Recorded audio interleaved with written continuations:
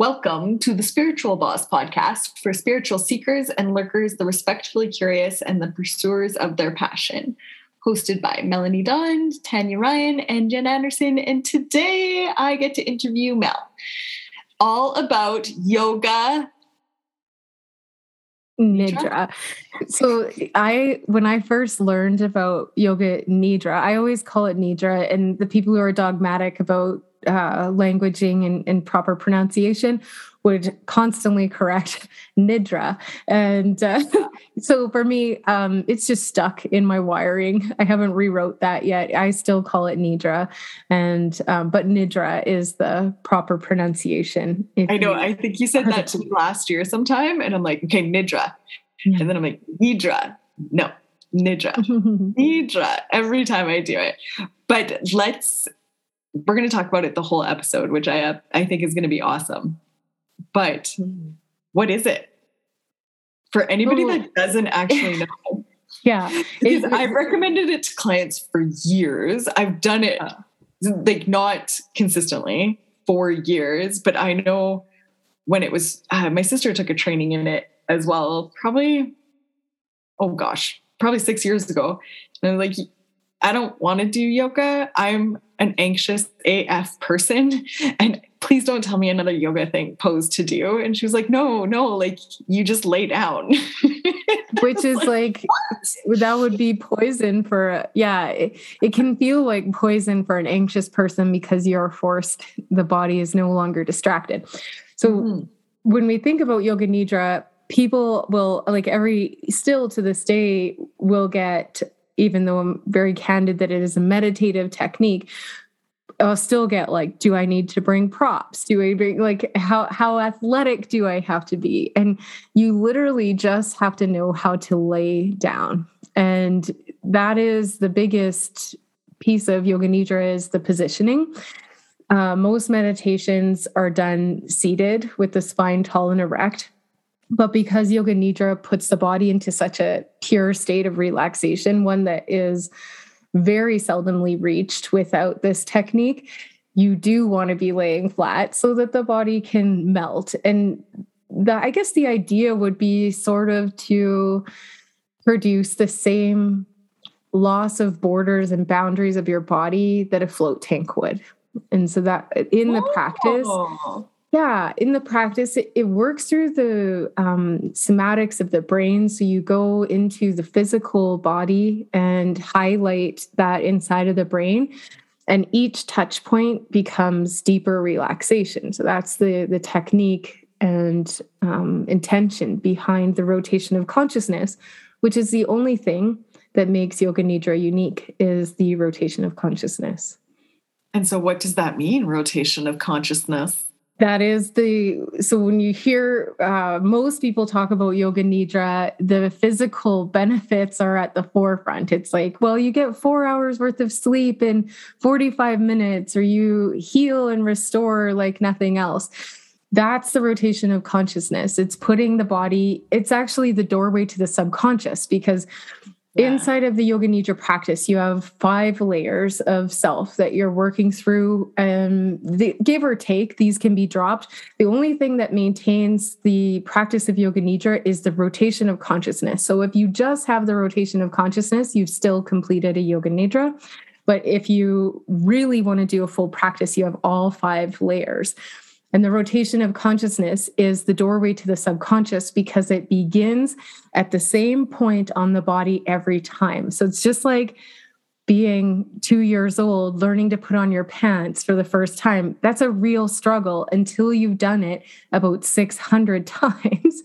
And then it's just like everything else. It's like blinking your eyes. It becomes almost involuntary because the body holds the memory. And so that's how Yoga Nidra moves into that lower minds of the sub and unconscious is through the rotation of consciousness. It's a lot of consciousness. I love that. I love it. I've always been drawn to it, period. And felt like I had somewhat of an understanding, but I feel like I can go so much deeper into the understanding of it because I'm also drawn to it because I love talking about limiting beliefs and subconscious.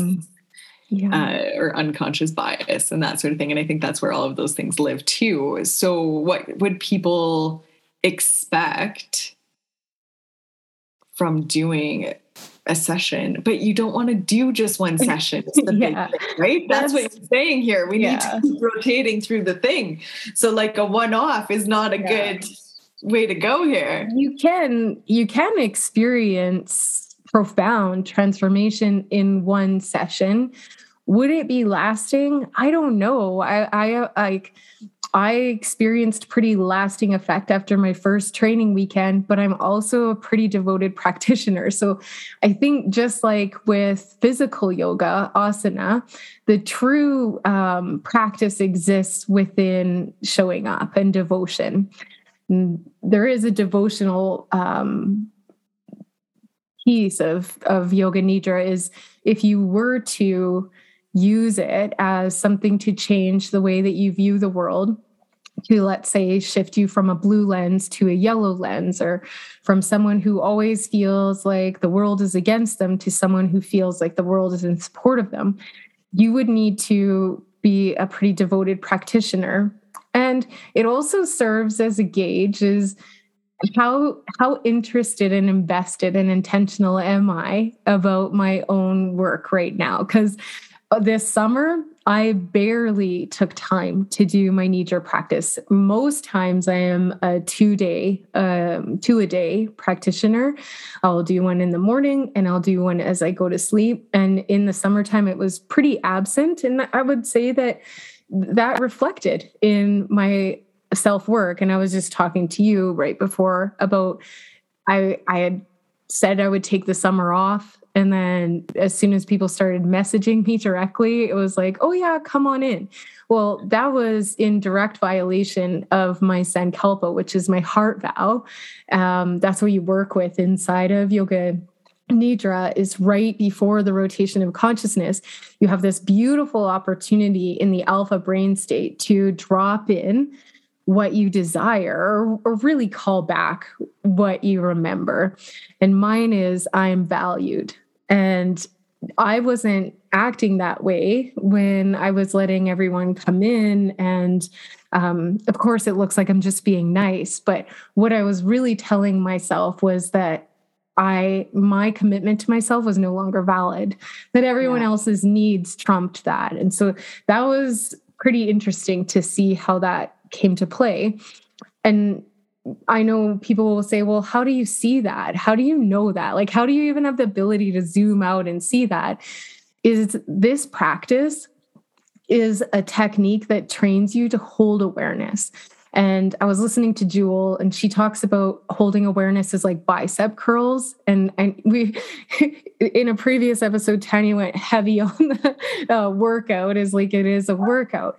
But it is, the more you train yourself to hold awareness, the more you can see where you are being victimized by your own self. Like, so for me, this summer, and then to bring that back in, coming back to Yoga Nidra and a practice is equally as hard as if you stop your daily physical practice. It is, we are in natural resistance at all times because our body has a certain, it's like an upper ceiling of comfort. So I can grow while my consciousness is engaged and that aspect of my mind is learning. That's easy. But then the minute that I stop really learning anything and I wants to shift more into a habit, your old habit is going to be right there like, hey, man, missed you. And it's right there. So it is like a steady, determined practice of self-awareness and intentional doing. But it's a gift through this practice that you're even able to do that. Yeah. And I think that is so valid and so true with so many different, all pieces of whatever we're committing ourselves to when we're like coming back into a practice of something and there's like this wicked resistance to it. And just knowing that if we stick with it, it's funny to me because I've had like processes in the past that like stuff I've gotten into that I've done for a few weeks here or there. And then I feel really good, or like at most a couple of months. And then it like starts to dwindle off. And then I'll be like, oh, I'll just get back into that, doing that. And then it's like, I'll do it for a day or two, and then I won't go back to it. Like, isn't this interesting? Why are you resisting? Do you think it's because you know that same feeling is there? It's like, ooh, this one I brushed up against. It's uncomfortable. Me changing is uncomfortable. I don't want to be the problem. Yes. Yeah. Right? Nobody wants to be the problem. Yeah. I don't want to be able to fix this. Ultimately, I want to be told that this is an outside thing and that I really have no control over it, and that I can be happy with. But when you tell me that, this is a discomfort that I'm going to have to sit with, honor, acknowledge, and that's one of the things that will happen inside of this practice, is it's far more than a physical practice. And I think that to just practice Yoga Nidra without truly understanding the technique, you are missing so much of the potential and so much of the magic that exists within the practice. Because when you learn it and you see the layers, and I'm going to tell you something too, also that will kind of knock your socks off above the layers. But when you see the layers, the practice becomes more profound, and the potential, I think, magnifies. Like, I'm watching it with students that have taken the training, and even through my own self-study, because I am my greatest teacher, is that learning that technique of Yoga Nidra, I unlocked beliefs about myself, like the beliefs that are coming up, especially around being a good girl and being a good daughter and being good to your family. All of those were keeping me in a box, safe and contained, away from my true essence, which is pretty wild and pretty scary to that good girl in the box. Yeah. Yeah. So it's truly a transformational thing if you allow yourself to invest in it and invest in yourself and invest in the time. It is a technique that is going to, it's going to, hi, Jen's dog. It's a technique and a tool that you can keep in your back pocket for any time of crisis. And I get that from my clients all the time. The messages is like, wow, 2 years ago, I would have been so reactive, but now I can see myself wanting to react. And of course I do still sometimes, but then the next day, I literally just got that text today. Then the next day, I know it's a new start. I love that. There's like, so when let's just talk about what your offer is, actually. Let's just get that out there. So Mel does, is that the portal? Yes, the portal is the Yoga Nidra teacher training. And I had previously only offered it as a teacher training, but it is going to be, I had the call to break it up into student and teacher, because not everyone wants to teach. And I'm still looking at you and I'm still calling you out, because there is it that I don't have a desire to teach? Or is there, I fear my voice in there too? And so in the teaching module we did in the last training, not everyone there wanted to be a teacher, but I think deep down there was a desire. We did practice teach, and they did have to use their voice.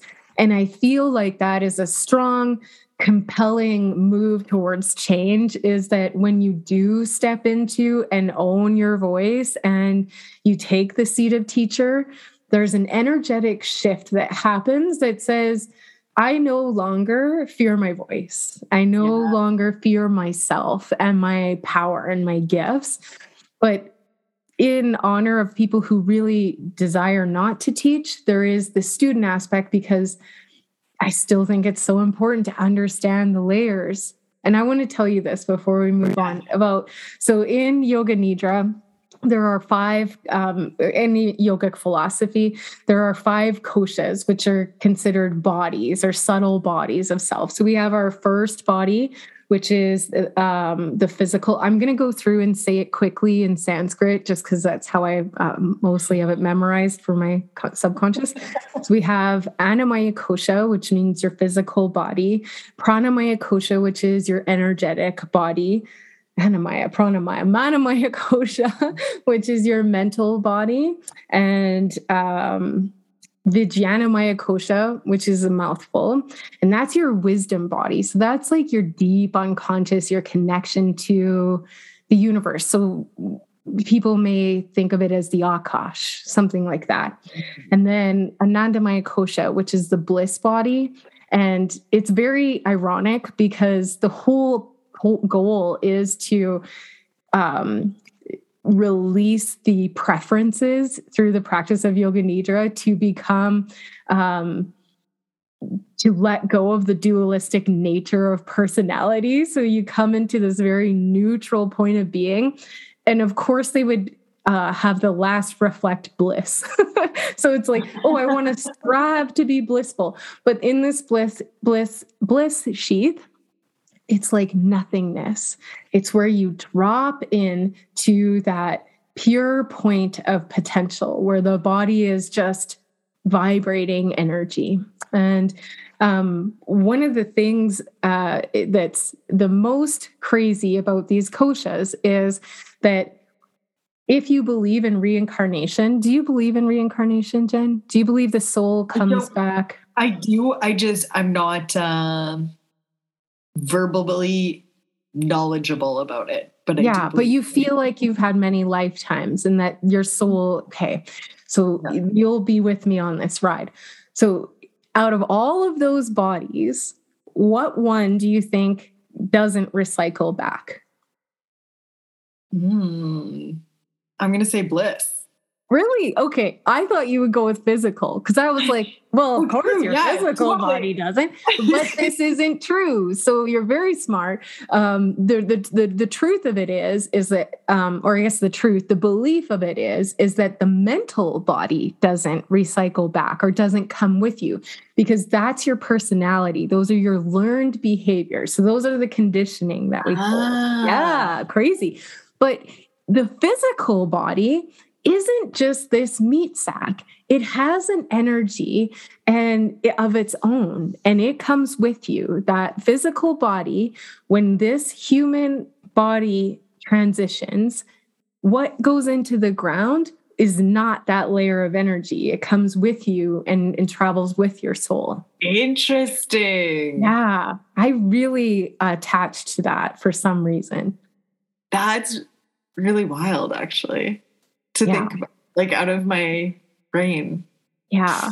and the potential to access past lives. And I should say, first off, I'm talking a lot about past lives or the soul that is everlasting.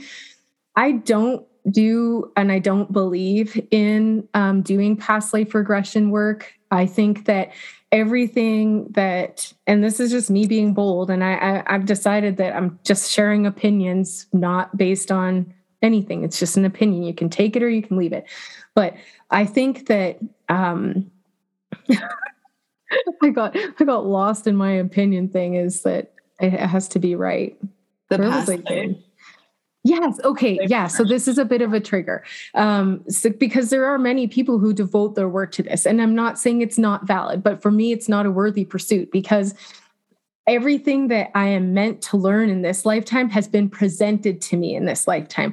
Everything that I need to heal from my past lifetime is being presented to me in present time. I completely agree. Yeah. And not to take away from anybody that does that type of work, worthy of pursuit. Is that how you said that? I love that. Because it is, I feel like sometimes we are just digging and digging and digging in the past, digging. And like now we're digging in past lives, not only just the past of this life. When does it end?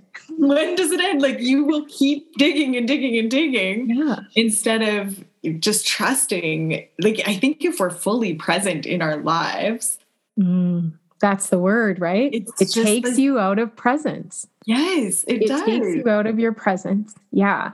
And that's like the whole goal of Yoga Nidra is to become extremely present. So in the practice, you're at the very beginning, there's more than 5 pieces that happen within the practice. At the very beginning, there is this call of internalizing. So we are experiencing our reality through our 5 senses. That is how we experience our reality. Yeah. In the beginning, it's called internalization. We're pulling all of those senses inward towards an internal reality. So we're kind of like that float tank, or the deprivation tank is pulling everything in so that I am the only point of focus. When does that happen? Especially if you're a mother being pulled in 50,000 different directions. But so you become the sole point of focus. Your breath, your body, your whatever's popping up for you, it trains you to hold an intense amount of awareness for a very long time. Does it heal you from all of your reactions? Not immediately, I wouldn't say, but every opportunity that a reaction presents or a trigger presents, you will no longer seek to cancel that out. You will be like, I feel like it does, just not, you might not look at it directly. You can sit in it. Yeah.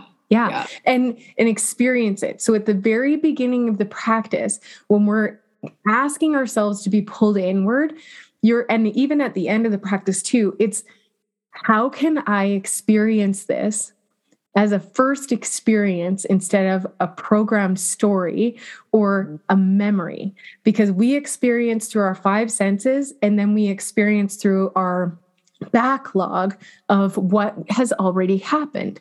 So if we're living like a zombie based on what has already occurred to me, the possibility for change becomes very little. Very little. Yeah. I had brought up unconscious bias a few weeks ago that I wanted to talk about it on the podcast, but essentially this is like the same thing, because it is just like how we, in my opinion, how we react to something because of something that has happened in our past, something that's been said, something. It's not a first experience. A body memory, like all of these things. And so to be able to give the gift of being fully present, and I love how you said that, of experiencing this as the first time you've experienced it, and reacting or not reacting, just having the experience, however it is, as the first time, every single time. And to notice, we're so heavily saturated in preference that our whole lives are basically in a cage, just trying to serve that preference, whichever one. Like, so some of us, the preference is suffering. Most of us, the preference is suffering. So we suffer for what we don't have, instead of looking around our tiny little cage and saying, wow, I'm actually like feeling pretty safe here and things are good here. And I'm really enjoying it and being grateful for this space. It's like looking through the bars and being like, but look at Jen over there in her nice plaid shirt. I want that shirt. You know, like there is, we're always suffering. And to develop that ability to see, what am I suffering for? There is just in a constant state of suffering because we're attached to an outcome. And inside of the practice, we develop the art of non-attachment, or aparigraha is another one of the yogic terms for non-attachment or detachment. Is if I am in one of the layers, we work with opposite sensations. So and this is, if you are current practitioners of Yoga Nidra, you would recognize in Richard Miller's trauma-informed Yoga Nidra, which mine is not trauma-informed. Mine is a spiritual pursuit. If you have trauma, it's probably not recommended to do that. Acute trauma, but Richard Miller works with PTSD. He works with vets, and his practice is heavily focused on opposite sensations. So recalibrating the nervous system to find a neutral point between these acute and then these unreactives. So he's trying to bring the body back into a state of homeostasis. And that's the truth of Yoga Nidra, is it is bringing you back to homeostasis, or stay at home. This is where we are in our bodies, and it is okay to be present here. It's okay to feel these feelings that are happening, and to acknowledge what's happening, and to acknowledge that I have a preference, that this is not what I want, or this is what I want. Yeah. Yeah. It's cool. It's amazing. Okay. I have one more silly question for you about it. So what happens if you fall asleep while you're doing Yoga Nidra? Because I actually went to this amazing yurt this summer, and this amazing facilitator named Mel held and I was like so proud of myself at the end of it that I didn't fall asleep. And then one of the ladies in the room said something about something you had said, and I was like, oh no, I did not hear that. Yeah. I did not pick that up. So maybe I did fall asleep. No, that can actually be like a response to a bias too, right? Is the brain won't log it, or it's not your current teaching. So you didn't hang on. That's what I wondered. If it was but like everything that reinforces it. Her, yeah. But other pieces were meant she needed that teaching. Yes. Yes. And so you may have well been in Anandamaya Kosha at that point, detached from everything from the outside, but still awake. You were still in your body. You were still having an experience, but your senses were no longer. So the tether to my voice had become undone, and you went totally inward. What happens when you do full on sleep? And some people will snore and still be awake, hearing the whole practice, but that's how deep of a relaxation this practice can take you into. So snoring isn't always an indicator, and snoring is actually, in group settings, something that teachers strive to avoid, where I teach them to strive to embrace. That if you have a snoring student, this is a practice for everyone to go into, is that you have a heavy preference that I need to have absolute quiet in order for this to be my spiritual practice. Yes. And I cannot do this with that person snoring over my shoulder. What if you chose to take this opportunity to go to the very center of that noise? What is at the very center of that noise? And you just keep going deeper and deeper into that noise. And then it no longer becomes a person snoring. It becomes an experience. Yeah. And it's just reframing all of that stuff. So back to sleeping. If you're sleeping, you are still receiving the physical effects of the practice, which are profound, lots about them in science, well-documented physical restoration, healing effects from a sleeping student. What you do miss, and what I love to teach, is the potential of accessing a spiritual awakening through the practice, being able to see your beliefs as they arrive and then neutralizing them. I kind of like to think of it as, and this isn't, I don't know if it's true or not, but I used to do therapy with an EMDR therapist. It's a light bar and your eyes trace back and forth. And what the eyes do is activating both hemispheres of the brain, and they deliver to you verbally this acute memory. And as your eyes are going back and forth, it's converting it into a dreamlike state. And that's what I believe happens, like in Richard Miller's Opposite Sensations. His practice is so saturated in that, is that he's actually reestablishing a new baseline for the nervous system that is out of freeze, fight, or flight. That's really powerful. It's so powerful. I want to talk about this for years. I know. It is like super beautiful and amazing work. And it's funny because I've like always been drawn to it, but I'm like, I don't know. But even back to the sleep thing for a second. Yeah. When I first started just like meditating, period, I would fall asleep all of the time. And then I had some meditation practitioners in my life even that would say like, you can't do that. Like, that's not meditating. And if I hadn't had done that, I would have never meditated. Like, I wouldn't be able to meditate now as I am, because I had healing that needed to occur. And it was actually a big deal for me to be able to fall asleep in the middle of a day when I couldn't sleep. Yeah, we take what we need. Yeah. And I think some people will judge that almost. Whereas I think back to that dogmatic nature, right? Yeah. Is like, this is right and that is wrong instead of this is an experience. And you trained yourself at least for a moment to hold awareness on yourself. Yeah. And that's probably why you got tired and went to sleep, because you stopped thinking about everything that was happening externally, and you could come into a place of whatever anxieties were bothering you before. You found peace. And so to me, I think that's perfect. That was a win. Yeah. Massive win for me in that moment. But any amount of awareness, because I'll challenge spiritual boss listeners today to engage with how often you actually are present today. How often are you feeling your own body and not thinking about what everyone else is feeling or not thinking about what's going on? How often are you actually just experiencing life for the first time? And we have such a memory log of experiences that we miss the subtleties. We miss the magic that what we saw as babies. Like, you know how people love to be around babies because they're so joyous, because they are experiencing. They don't have a prediction for what's coming. They're just in the moment. What is happening? Oh my God, this is great. They're not thinking about, oh my God, the last time I was this happy, my brother died, or, someone broke up with me. It's not, the happiness isn't attached to something.